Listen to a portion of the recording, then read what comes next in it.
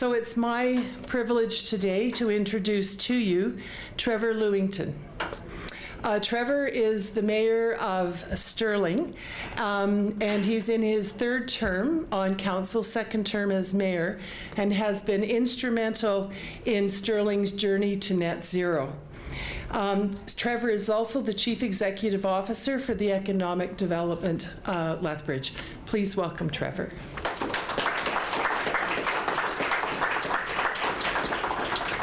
Well, good afternoon, everybody. It's fantastic to be here with you. I appreciate the invite back. I spoke back in 2019, and it's always nice when you get another invite back that says you weren't so bad the first time around, that it was okay to bring you back.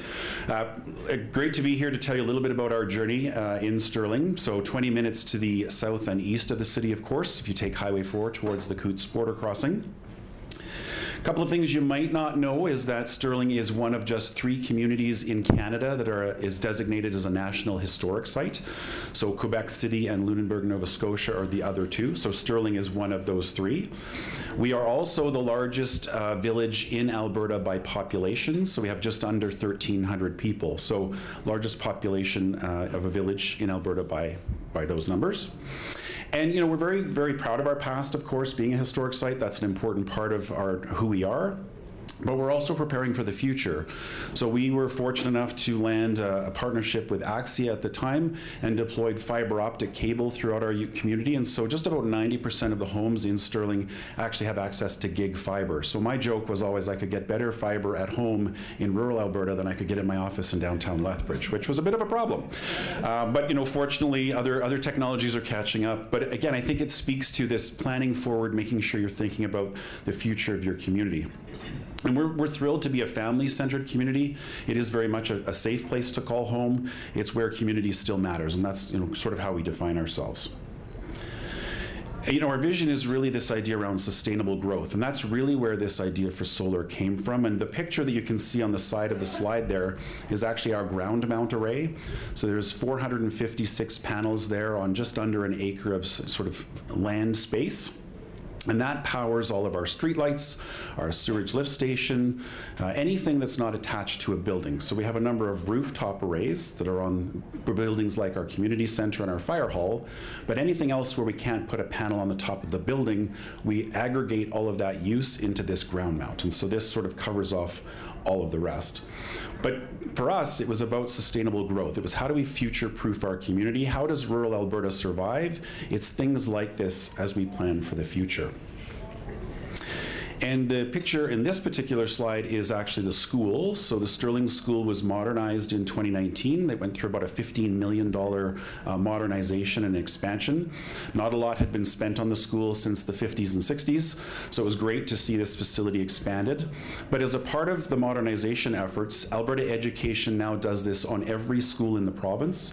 So when a school is modernized and brought up to modern standards, they do add solar generation to the rooftops as well. And so, the school's not part of the municipality. It's a separate, of course, building, separate jurisdiction, but it's, again, part of very much of what we're doing. And so it's this idea that's on the slide around we're proud of our past, we have a rich heritage, but we're taking ownership of our future, because the only way we're going to be successful in the future is if we own that and we drive that as a community. So the school is very much central to that, of course.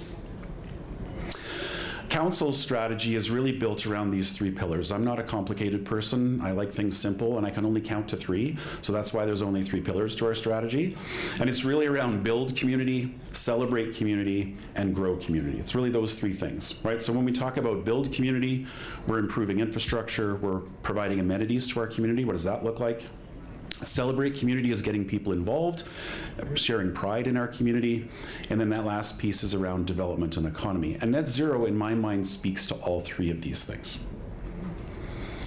And I would love to tell you that this was all inspired by the United Nations Sustainable Development Goals. Many of you are probably aware of the SDGs around sustainability. I would love to say that the whole reason we decided to look at solar was because we wanted to lower our carbon footprint, that we were driven by this, compelling notion of reducing greenhouse gas emissions. I could tell you that, but I would be lying. That actually had nothing to do with our decision-making process.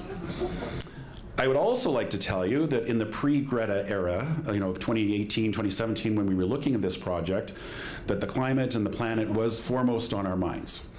And again, that would be a lie. I'm not suggesting those things aren't important, but it was not the initial reason that we started exploring these technologies and seeking to understand whether it was a fit for our community. What really drove it was the fact that 97% of our tax base is residential. We have very limited commercial land. We have very limited scope for growth in our tax base. So every decision that council makes directly affects the residential taxpayer. Now that is also true in Lethbridge, as you're all experiencing with the recent budget, right? But in Stirling, it's much more amplified, it's much more direct, because the tax base is all residential. So any spending decision is directly attributable to the taxpayer. It's why we've done a lot of work over the last number of years finding efficiencies and avoiding tax increases, because we know the impact that has on residents. And so if you think back to 2017, the government of the day implemented a price cap on the price of electricity at 6.8 cents per kilowatt hour. Now, to be fair, there's no such thing as a price cap. It was actually a tax subsidy. That tax subsidy cost taxpayers in excess of $700 million. But at the time, 6.8 was seen as the upper limit. What's the current price cap that the current government has implemented? 13.5 cents. Now, it's also not a price cap. It's actually a deferral program. It's a loan you pay back in the future, so it's not a price cap either. But back in 2017, the forward-looking forecasts said our power bill was going to double. At the time, we were paying probably around 6 cents, and the forecast said we could expect to pay 12 or 13 cents by today. And lo and behold, that's where we're at now. The regulated rate in Alberta for January, depending on your provider, is somewhere between 26 and 29 cents today. 6 cents seems like a dream, but it was not that long ago. So we're looking forward thinking, oh my goodness, how are we going to protect our taxpayers? How are we going to avoid this cost and have our electrical bill for our community potentially triple? That's not something we can absorb. That would be a cost we have to pass on to the taxpayer. How do we avoid that? And so solar was a key part of that strategy. And so what really drove the decision was the dollars.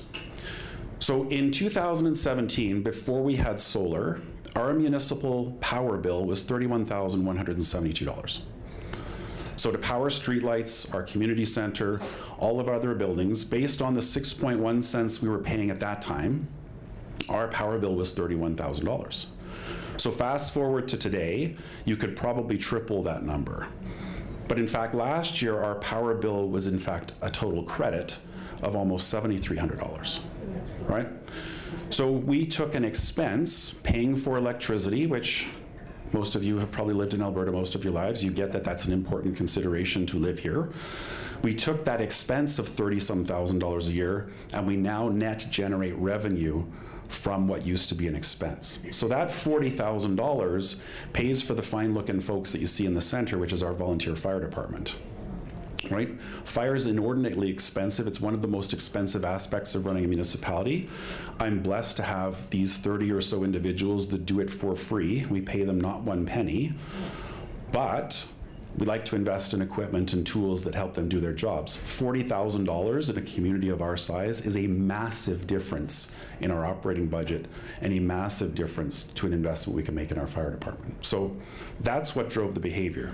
I'm not saying greenhouse gas emissions aren't important. I'm not saying that our carbon footprint and reducing that isn't important, but it didn't drive the initial decision. Those are all benefits, certainly. We can quantify those.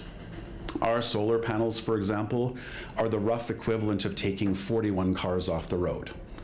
Not earth-shattering, but it's 41 less cars, or the equivalent thereof, that are not spewing emissions into the air.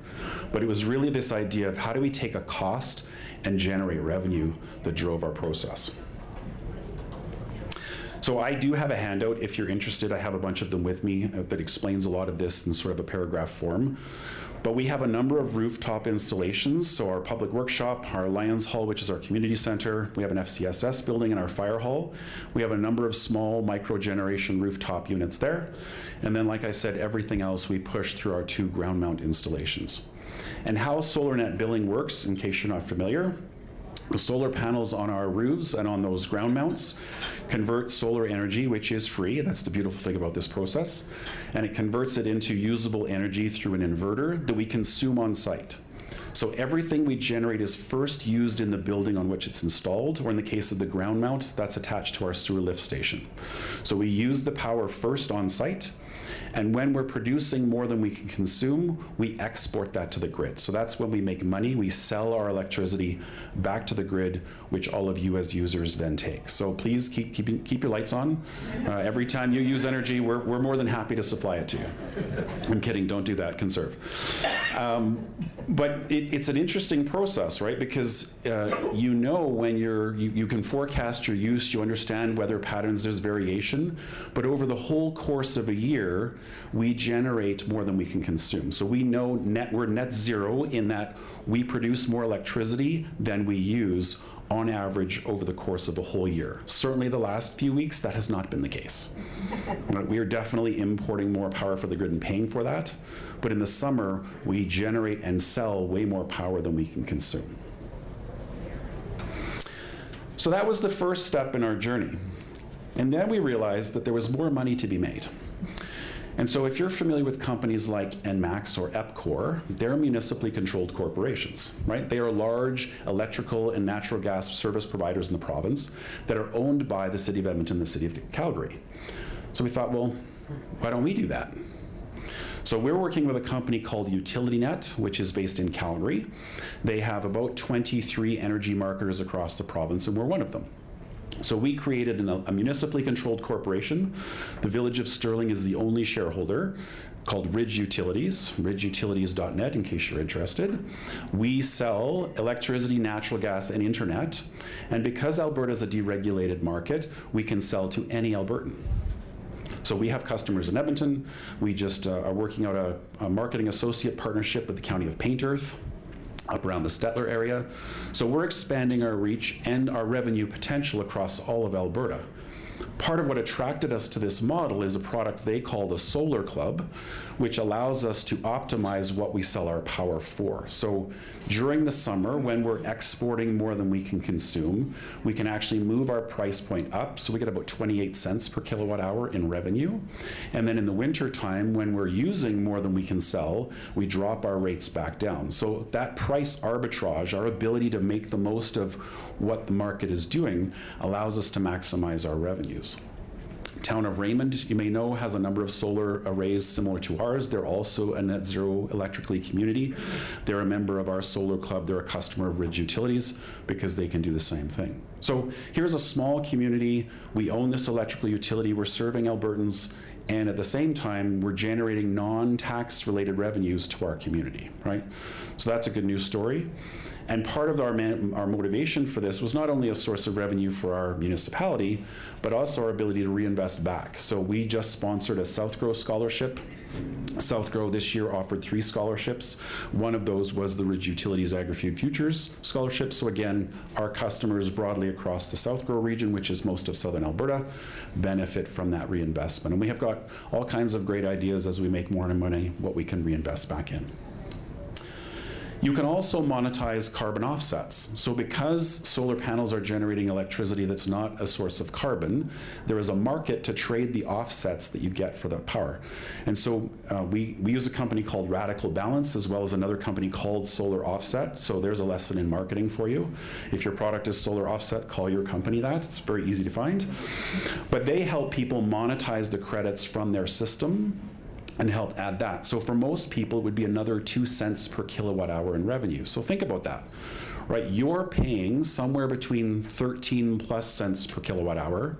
During the summer, on the Solar Club rate, I'm getting paid 28 plus another 2 cents. I'm capturing 30 cents per kilowatt hour versus your 13 that you're paying.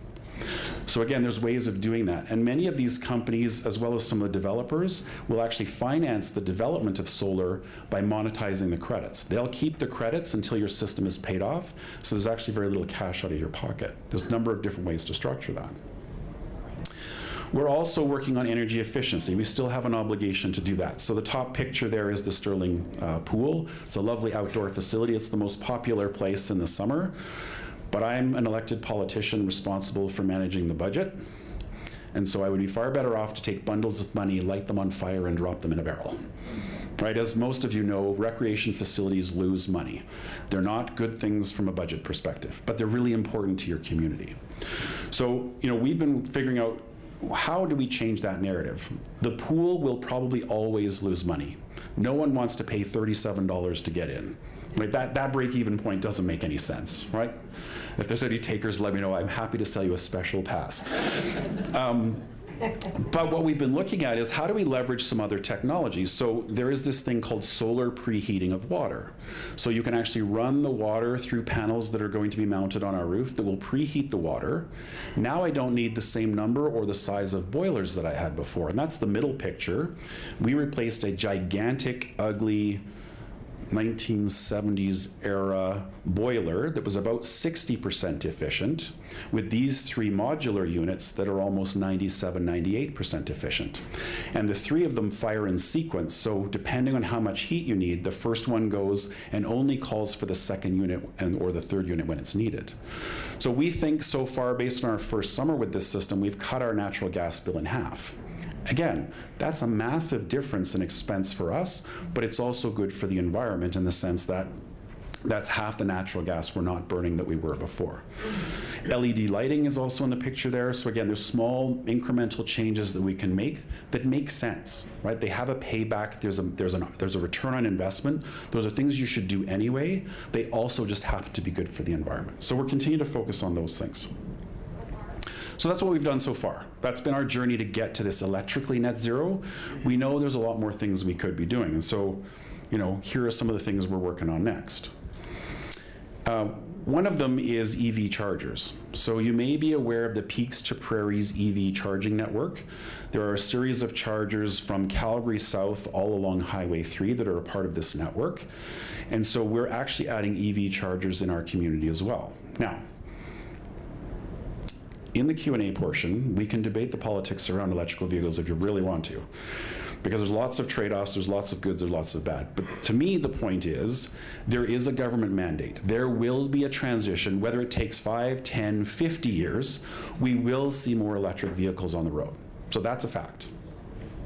If our community is going to attract tourists or is going to be a convenient stop at the gas station along Highway 4, which is the only 24/7 corridor in and out of the province, the only commercial crossing in and out of Alberta, then we should probably have a few EV chargers in our community to be future-proofed, right? There happens to be government funding at the moment, government grant dollars, so it didn't cost us any dollars out of pocket. I recognize it's all the same taxpayer pocket, it's got to come from somewhere. But for our municipality, it's a way to future-proof our community, make sure we have the right infrastructure to attract people, and at the same time, it's a revenue source, because when you come to charge your EV, guess who you're buying your power from? Still me, right? We've also passed a clean energy improvement bylaw in Stirling. The city of Lethbridge has as well. So we'll actually, both of our communities will be in the next cohort for this program. And what it allows you to do is to finance energy efficiency improvements at your home through your property taxes. So if you needed to replace an ancient hot water heater and move to an electric on-demand heater, for example, if you needed to replace windows with much more air-efficient triple pane, if you actually wanted to add solar to your home, this CEIP bylaw, as it's known, CEIP, is a cost-effective way of accessing relatively cheap financing that's backstopped through your property taxes. That's actually how you pay it back. So the city finances it. And when you sell your home, that debt actually stays with the property.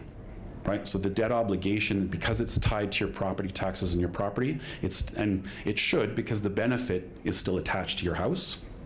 you don't have to worry about that transitioning with you. So there are a number of communities in Alberta that are already active in the program. Like I said, Stirling and Lethbridge will be in the next wave sometime this spring, we hope. But it's another way of encouraging people to look at this. We've seen probably a half dozen or so solar rooftop deployments in our communities since we did our project. So it has inspired a few people. I think the Solar Club rate and that price arbitrage helps the math on that. But this is another way of making that accessible to people.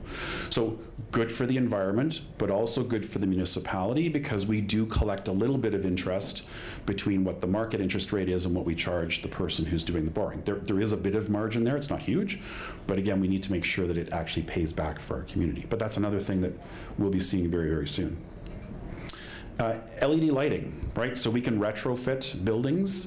As we upgrade technologies, we should do that. We have a niche need for irrigation, for example. So I literally at one point went through every single power bill for every single meter in our community. That was a fun week, let me tell you. But what I learned is we have a series of soccer fields that the irrigation system that's is powered by its own meter. And it used in a year $1.72 in electricity. But the bill for that soccer field over the course of a year was over $1,000 in transmission and distribution and admin charges for $2 worth of power. I'd be better off to go down there every day they're doing irrigation and use a hand crank. Like, I would volunteer to save $1,000. So is there a solar option? Is there a battery powered option? If I don't have to connect to the grid, is there a way for us to save money on that very niche specific application, right? We're going to be replacing things as they burn out. That's called life cycle replacement. So when we do that, is energy efficiency, is that ability to shift away the right thing to do? Like I said, we put natural gas boilers back in at the pool. We didn't go to electrical because the most efficient option for our pool was natural gas. So it doesn't mean everything's going to be electric, but because we have solar, there's an opportunity for us to do that. We also, as a very small community, are risk averse. We need to lag, not lead.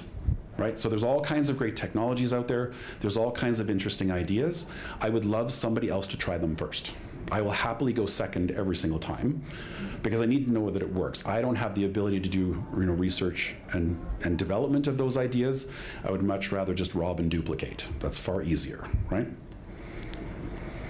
We also have an opportunity to build some brand. So the Stirling Wind Project is going ahead north of us. There are 23 turbines that are going up just 5 kilometers north of the village. Nothing to do with Stirling. They just happen to call it the Stirling Wind Project. Beautiful. So every time an investor goes to their portfolio or their webpage, it looks like we're a part of that. Fantastic. They're also using local contractors, and they fill up their trucks at our local gas station. And we hope to build a partnership with them over time. We've talked about how do they invest in our community. But a wind project that happens to be located next door is not such a bad story when you're a net zero electrically community. And how do we tie our brands together? And if they're going to be promoting their project and they call themselves the Stirling Wind Project, fantastic. You're promoting my community for free. Love it. So how do we build stronger relationships with them? Milk River is working on an EV handy bus. So many communities in southern Alberta have a small handy bus. Many times they provide trips into Lethbridge, for example, for medical appointments and other things. Milk River is experimenting with this. It's entirely grant funded at this point, and the Peaks to Prairies network has offered them power to charge it for free for the next 6 years. It's ridiculously expensive by comparison to a standard internal combustion engine, but it's an interesting pilot. And for me, I would love Stirling to be a stop on the route as they head back to Lethbridge, right? So there's an opportunity for us to be a part of this, but also testing, is there demand for rural transit? Most people who live in Stirling know they need a car because there's no other way to get wherever they need to go. But does rural transit have a place to go? So that'll be an interesting thing for us to experiment with as well. And that is me in 25 minutes or less. My contact information is on the screen. I look forward to answering your questions. And like I said, I do have a couple of handouts. If you'd like a bit of a summary of everything I've said, I do have that for you as well. But I really appreciate the time and the opportunity to be here with you. Just a quick announcement of our next week's speaker. It will be another mayor, only he's a former one. Former Chris former Mayor Chris Spearman, and he's going to be speaking on working with Alberta finances as a mayor. And now we're ready for our questions and answers. I'd ask that you please line up against the wall. Please state your name and a very brief introduction if you have one. And if you want to write out a question for Trevor, I can certainly ask it of him. Trevor? Yeah, Maria, of course, has to be first. Lay it on me. I'm quick. First of all, thank you very much, Trevor. Great presentation, and I'm really proud of what you've done in Stirling, and I hope that the community is too. I'm Maria Fitzpatrick, and my question to you, and it was triggered by your comment about the $2 bill for irrigation and the $1,000 bill for distribution and transmission. So that is an issue, because when I look at my bill's not very high, but the transmission and distribution costs are enormous. So if I go solar, the city won't respond or my insurance won't cover my house if I go totally solar and regenerate. So what do you do about insurance? Because I want to stay, like if I have a fire, I need the fire department to come, but if I go totally solar, my insurance coverage won't cover. So when you say totally solar, you mean like disconnected from the grid? Disconnected from the grid, yeah. Yeah. Yeah, that's an important clarification. So in Alberta, most solar is done through the microgeneration regulation, which means you are grid tied, right? You want the ability to be able to pull power from the grid when it's really cold and miserable and there's no sunshine for weeks on end, although it's not as bad as Edmonton. So to go completely off the grid and disconnect, you're right. Insurance is very concerned about that, because what if you don't have enough solar to keep your heat going and those kinds of things? I don't know of any insurance company that would not insure a standard microgeneration installation. And the reason for that is every installation that's done in a grid-tied situation must meet electrical code standards. It has to be permitted and inspected, so there's really no issue there. And if there is an insurance company that won't support it, that's not an insurance company I would do business with, frankly. But you're right, completely off the grid, completely disconnected in a very remote situation, there are other challenges, because insurance companies are concerned about the fact, typically, if you have no power, what are you going to do? Yeah. And if you're not grid tied, you don't have the same safeties and interlocks that you do when you're connected to the system. But then you're still stuck with paying distribution and... Absolutely. Now, I will tell you that, a portion of your transmission and distribution is fixed, meaning you pay for it whether you use any power or not, yeah. And a chunk of it is variable. So the more solar you have, when you're not pulling from the grid and you're using your solar energy, you're not paying for that variable portion of your transmission and distribution. So you can shrink it, but the fixed charges that are regulated, that are set, they are what they are. Thank you. Great question. Hi, Trevor. Henning Mundel is my name. Yeah, what an exciting presentation, especially since Bev and I and family lived in Stirling for 11 years with our kids in the 80s mainly. And now, we're in the 10th year of having solar. That our first year we produced 90% and then of our use, and then we adjusted, and now we're producing about 108% of our annual needs. On top of that, we have an electric car, so that would come in handy. And I'm not going to read a lot of stuff, so don't worry here, but I have a very different kind of question, but relates to you as Mayor of Stirling. Here I have a 2018 article of Town of Raymond Net Zero from the Herald. And then I realized you're a village and they're a town. So then I read up a bit, okay. You can be a town once you reach 1,000, you're at 1,200. Why is Stirling not applied for town, and what would be the advantage? Yeah. Yeah, that's a great question. Not solar related, but it's a good question. So in Alberta, the threshold for becoming a town is 1,000 people. If you have a sustained population of more than 1,000 people, you can declare yourself a town. And the town of Nobleford did just that. So when they celebrated their centennial, and don't quote the year, but in the last couple of years, they decided to move from village to town. There is actually no advantage whatsoever financially. So village versus town means nothing for grants. It means nothing for your tax powers. As a municipality, there's no change to your status.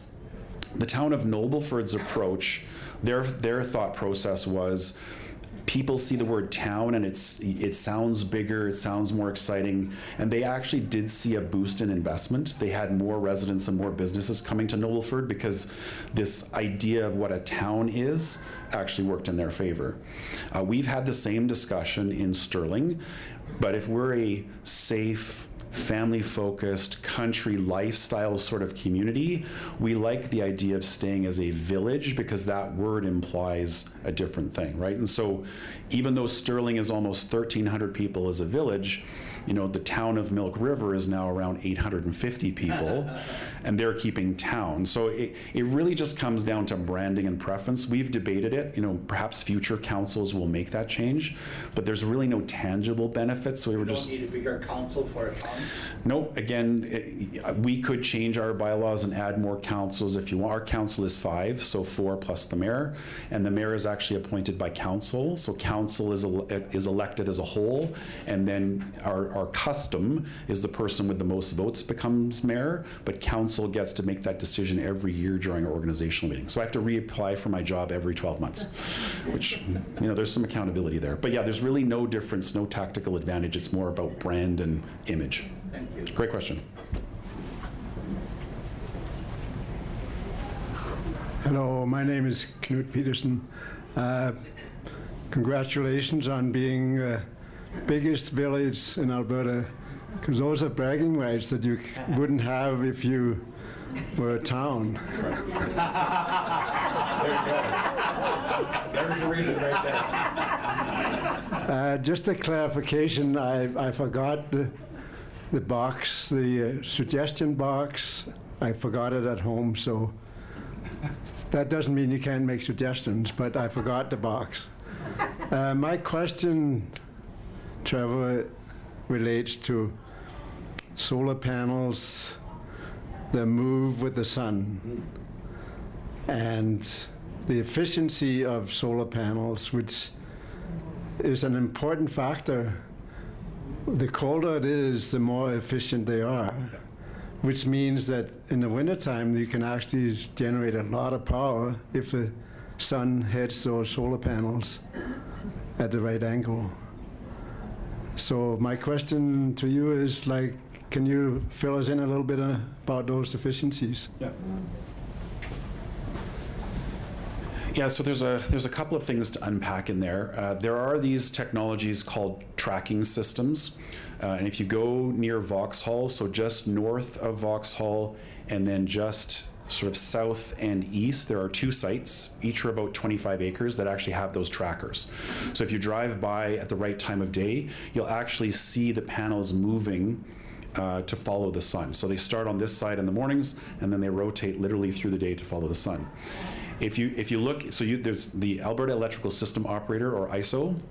You can actually go online and you can see real-time generation of any site in the province, including gas-fired, at any time. And if you look at most solar sites first thing in the morning, it's very low. So if a site's rated for 20 megawatts, they'll start at 2, then it's 3. It's this gradual curve as the sun reaches its zenith and you capture the most energy. The tracking sites, like the one at Hull, it's rated for 25 megawatts. By 7:15 in the morning, it's at 24, because the panels are optimized to capture the sun. So they are way more efficient. There is more energy production. The downside, especially on a utility scale, is you now need motors, drives, shafts, control systems, software, technology. My philosophy is if it moves, it can break. right? The solar panels on my roof, barring the mother of all hailstorms, there's very little that can go wrong there. And they are warranted for hail damage, by the way. That's not normally an issue. So I think a lot of these companies, you'll see that most utility scale projects are fixed tilt. They're in one position because most companies have done the calculation that the incremental capital cost of all of that other stuff is far more than the payback you would get from the gains. But it depends on location, depends on the application. What we're seeing now is like the modules on my house are a 350 watt panel. Most panels today are 550 or 600. So even though it's the same panel size, the technology has improved significantly, almost doubling what you can capture. There's also a technology called bifacial panels. So the panels on my roof, the sun hits them, the energy passes through, it collects the electricity. You can actually get panels where the sun passes through, hits the snow on the ground, and bounces back, and it captures the same energy a second time on the second pass. It's not quite double because, of course, there's loss. So again, I haven't seen the math, but I'm guessing that between bifacial and some of those optimized panels, that may be almost the same as if you had a tracker. But again, it just depends. But it's usually because of the cost and the complexity. Because when that stuff breaks, you know, how much of your system is down, especially if you're out by Vauxhall, where's the service technician from? What parts do they need? OPS, it's minus 380 degrees with the wind chill. Like, you know, what does that whole experience look like? I think is a big part of that. Does that make sense? Yeah. Thanks very much. You're preaching to the converted. I've had panels for about 11 years. Okay. And my first go around, it had to be signed off by the mayor of the city. Now you can do it through the city manager, which is a little easier. So you just mentioned one change in technology, and there's another one coming with the perovskites, which will be a layer that'll pick up the blue and green and take the panels from 22 to about 30%. So that makes it nice. So have you thought about things like that at Stirling, to upgrading to the new panels? What do you do with snow and dirt on the panels?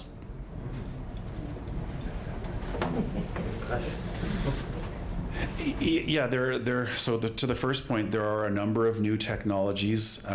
There are clear panels that look like glass, and so there's a movement to replace windows with solar panels that can harvest energy. And if I, as I look across the atrium here and I see the beautiful sunshine coming in the back there, that could be something that would work very, very well on this building. I'm not sure on the cost of those, and it's not something we've actively explored. Like I said earlier, we will probably lag, not lead. We'll wait to see that installed. There's other solar technologies where you can actually mount the panels on the side of a building, and they actually blend right into the corrugated metal surface can become panels. And they're almost like stick-on, so they're much more cheap to install and maintain. Again, I think there's going to be advances in technologies like that. I'm fortunately married to a mechanical engineer who's very keen on renewables and is installing those things on her business. So I have a bit of a laboratory to watch what happens. The solar preheat, was a bit of a new venture for us. So I agree, we need to keep up on the technology. It's only going to get better, and there will be new applications and new things that we can do. So we will continue to explore that, I think. And what was the second part? Sorry. Cleaning. Oh, the cleaning. Yeah. So that is the downside, right? So in case you hadn't noticed, over the last couple of months, it does snow in southern Alberta, and there are times when I have solar panels at home. My house is also electrically net zero. There were times when I was making exactly none because the snow is covering every panel everywhere. I am not going up there. I'm incredibly lazy. That is not happening, right? I'm going to wait for Mother Nature to do her thing. So we do lose some there. Same thing with the village. Even that ground mount array does get snow accumulation. Generally, they're big enough and at an angle enough that it just slides off. Our system was designed to account for snow and degradation that happens in the summer. We don't wash them. We don't do anything with snow or dirt or dust.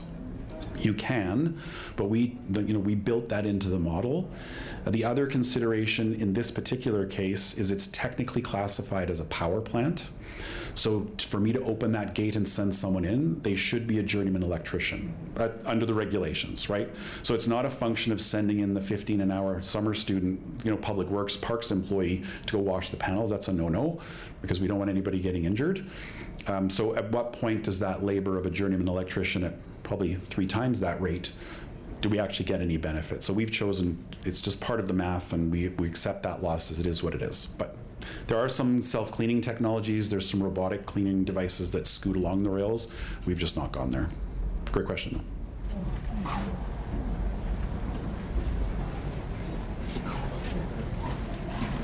Hi, my name's Tom Moffat, and congratulations, Trevor, on being able to build all that efficiency for the village of Sterling. That's great. I was wondering if you had ever considered adding some battery storage or other types of storage to your solar systems, and if so, if you had thought about the new capabilities of vehicle-to-grid for electric vehicles that maybe an electric fire truck. You've clearly been talking to my fire chief. Stop that. So there are things like electric fire trucks. The city of Vancouver, I believe, is going to be the first to deploy. It's significantly more expensive than a traditional fire truck. So it is, again, something we would wait to see what that looks like.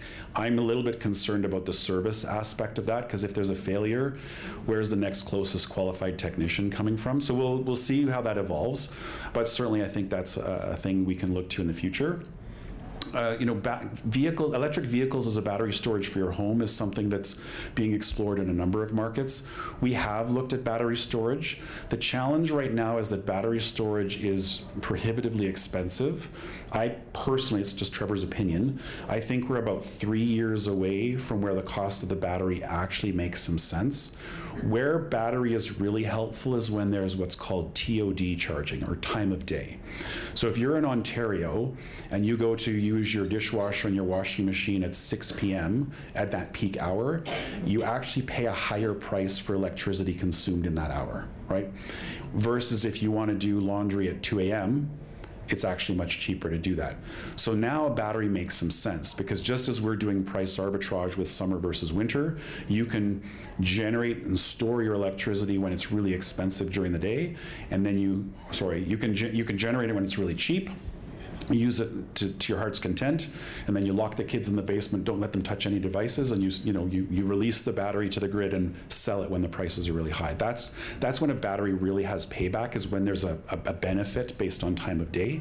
Alberta's contract pricing, our current market structure is that you pay the same price all the time, every time. So I think that needs to change, and I think that's coming. That's one of the ways utilities are going to manage future consumption. It's one of the ways they're going to, it's only a matter of time before that comes to Alberta.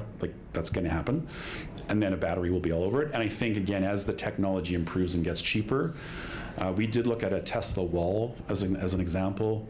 I think it was the fire hall we looked at, but each unit was between $7,000 and $9,000 installed at the time, and the incremental benefit of what we could sell power for or use, it just didn't pay for the unit. But I think we're, like I said, 3 years away. Good question. Thank you, Trevor. Barb Phillips. Excellent presentation. It makes me, Southern Alberta is really shaking it up here. I didn't know about Sterling. So anyway, my question is kind of related to Sterling, but what's the matter with Lethbridge? How come you guys led, so now we could maybe do something here? Because I think you have economic development. It seems to make sense for Lethbridge.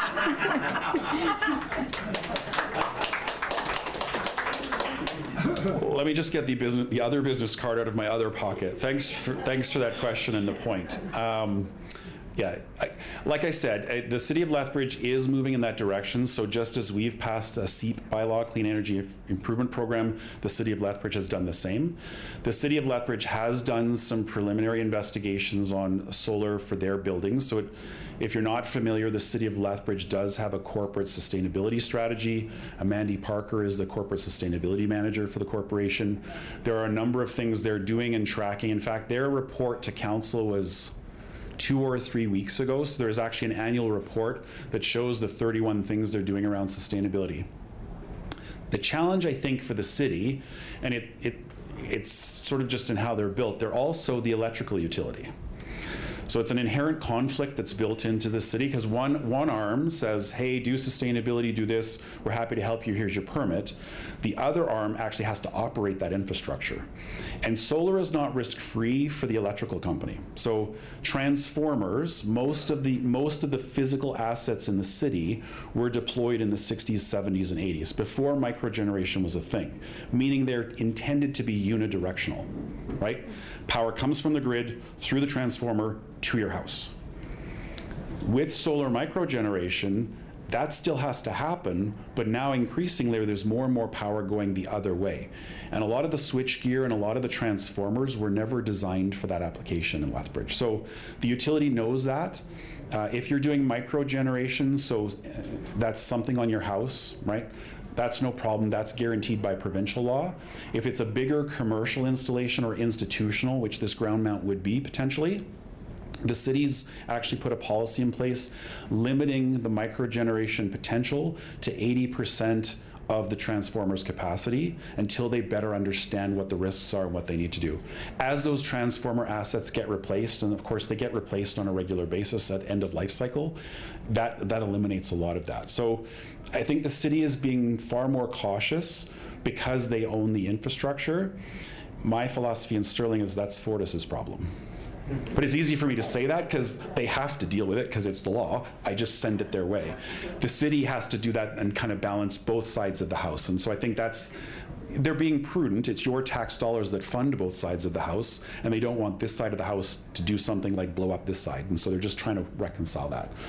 But certainly renewable energy investment is a big part of what we do. The wind farms, the solar farms, I mean the wind turbine technician program at Lethbridge College is a perfect example. We're absolutely working to develop that industry here.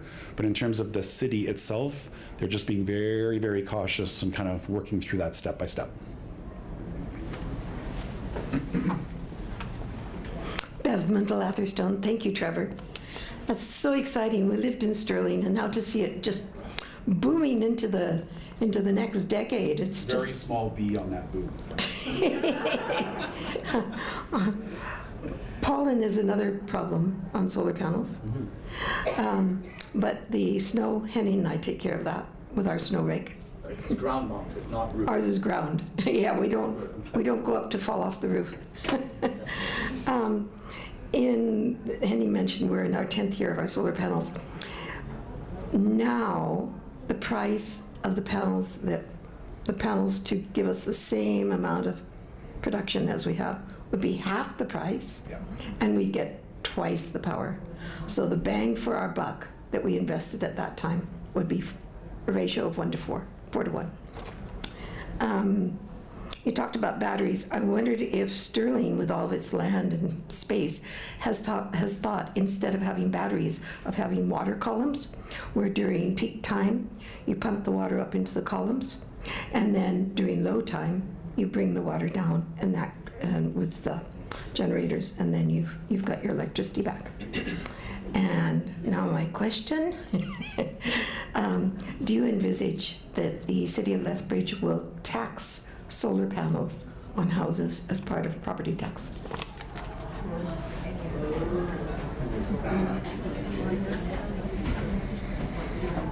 Well, that's a fun question. Why don't we start on the back end and work forwards? So the short answer is your property taxes are based on the assessed value of your property. Any modification that you make to your home that adds to the assessed value does increase your property taxes. Now, what's a solar panel worth? What's the value of that? How does it change the aspect of your home? It's the same thing as landscaping. Technically, your landscaping is not taxable. can't tax your yard. You can only tax your building, right? But if you have a ridiculous amount of landscaping and it looks great, as the assessor whips by or uses Google to search and goes, that enhances the value of your property, that does become taxable indirectly. And so I think solar is much the same way. I think at some point, the province is probably going to have to tweak how municipalities calculate taxes. There's going to be some discussion around what does that look like, I think. In terms of water column, and so there's water column, there's gravity storage, there's molten salt is another one that's very similar, where you heat the salt up to store the energy and then deplete it. Again, I think for Stirling, those are all really cool and interesting. And if I can keep my wife away from those trade shows long enough, we'll be all right. Because she loves that sort of stuff. Again, I think we will lag, not lead. If we see that deployed and used in industry, and there's a few examples around North America where it's being used successfully. You know, how do we convert that to municipal use? Again, I'd like to go there eventually, but these are public dollars. We can't be taking risks until we know there's a payback. Like, we will not make an investment like that till we know what the return is, and I just don't think those technologies are proven at this point. So it's time, but yeah, I think we're open to, if it makes money, it makes sense, we'll try anything. Good question. So my name is Mark Gettle. And we're talking about efficiencies and savings, and then you were saying that the distribution fee is variable, so every kilowatt you're using in your home, you're not paying for the distribution. And before I go on, is there anybody here from Revenue Canada? Okay. If not, then I'll talk about GST. Every kilowatt hour you're using at home, you're not paying GST. Now, the way my bill, if I remember correctly, is when I get my bill, I get how much I imported, how much it costs, the distribution fee, the town, all franchise fee, all that is there. That's the total. Then they subtract the amount that I sent out, and then I pay the GST. So I don't pay GST on the distribution and all that stuff. So that's another huge saving on that. So that's why I hope that the Revenue Canada doesn't look at that and see that we're basically not paying GST on the distribution costs that we imported. Right. So again, it's a net saving. Gotcha. Okay. They'll watch it on YouTube. Yeah, we can edit that part out, right? Colleen Quintel. My cost, Trevor, is around the initial startup. So you said in 2017 there was, the government of the day had grants available, but how much of your startup costs, like to pay for this big field, was covered by grants? How much did the village have to come up with? And how long will it take you to recoup if it cost you anything? Yeah, that's a great question.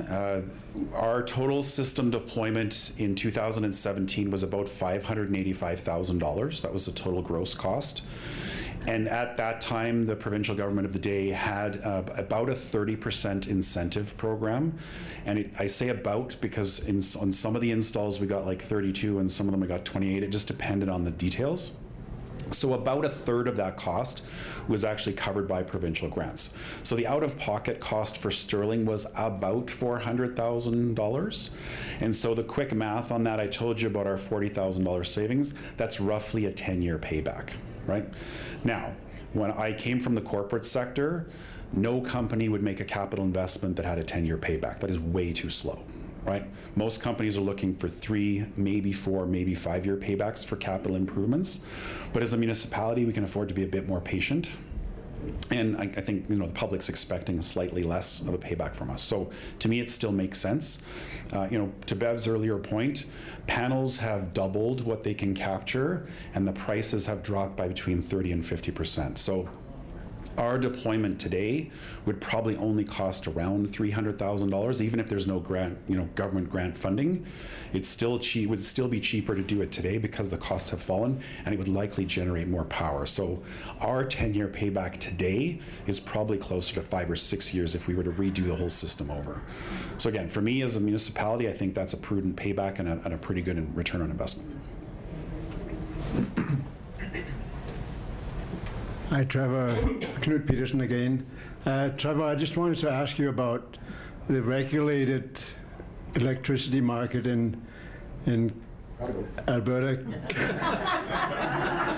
compared to the free market that we have now. I know it caused a lot of trouble back in the days when I think it was Premier Klein made it open, and I just wonder how that's playing out with you, pros and cons, particularly related to solar. Okay.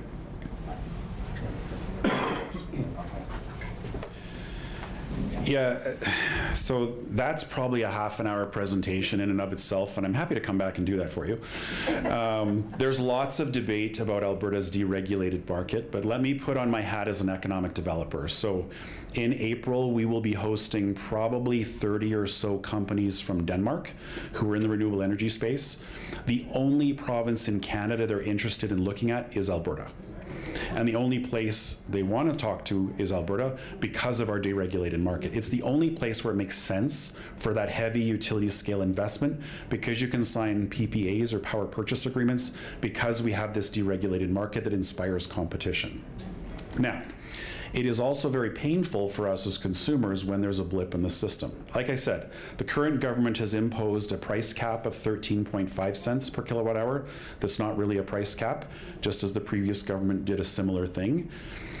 The benefit of the deregulated market is you have options. So like I said, Ridge Utilities today, if you sign up with us, the lowest rate I can offer you is 10.15 cents. So you can already get a better rate than the regulated rate just by changing providers. If you get off the default rate, you can save money today. It's that simple. The only reason you have that option is because we have a competitive market and there are competitive sources out there. But you will still have to pay for the power we use. And even if the government puts in a price cap or a subsidy or some other thing, the generators are still going to get paid. It costs what it costs to make that power.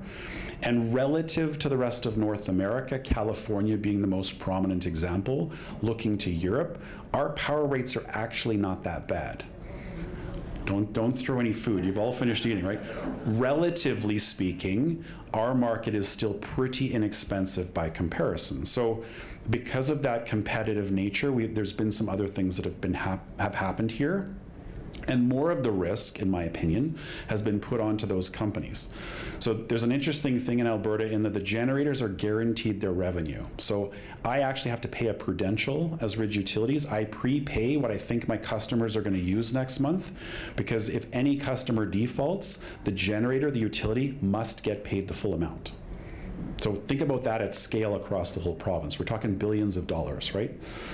But future capital investment, the need to add capacity, the market is more, the private sector is able to respond to that much more quickly. We've seen investments in Alberta that I don't think a government-regulated unit provincial monster like hydro in Ontario, and we've seen the example in Ontario. It's a total train wreck, right? The market in Ontario is a disaster because it was all very centralized and the planners didn't do a very good job of that. I do personally believe, as a private sector guy, that the private sector is better positioned to make those adjustments and make those capital investments, but I'm not suggesting for a second the market is perfect.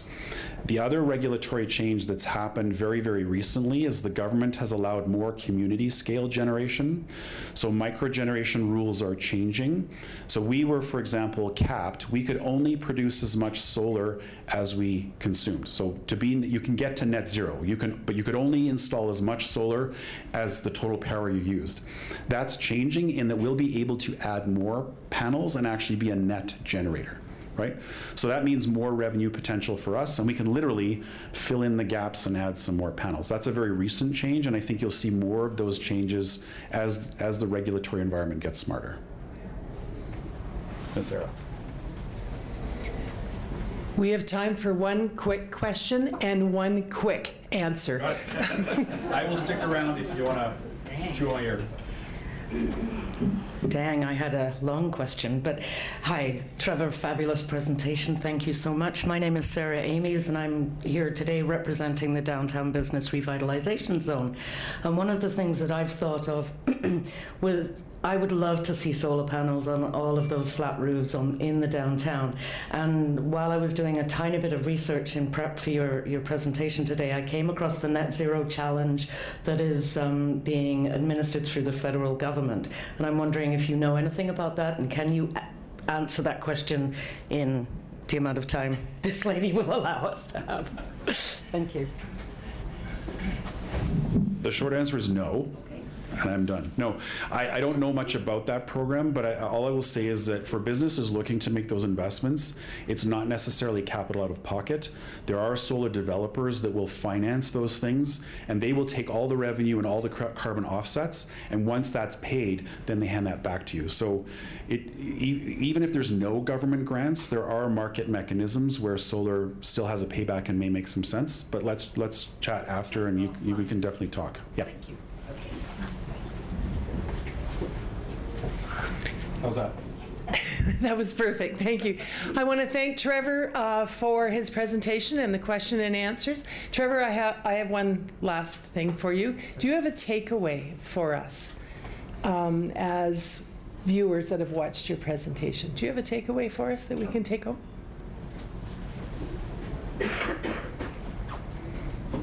It's not that hard, right?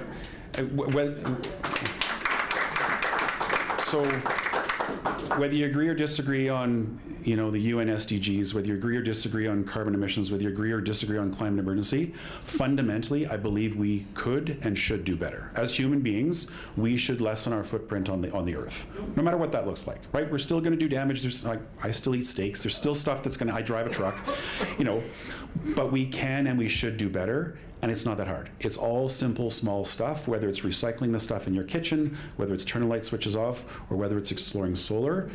There are examples, there are best practices, there are resources. Just let's do what we can do.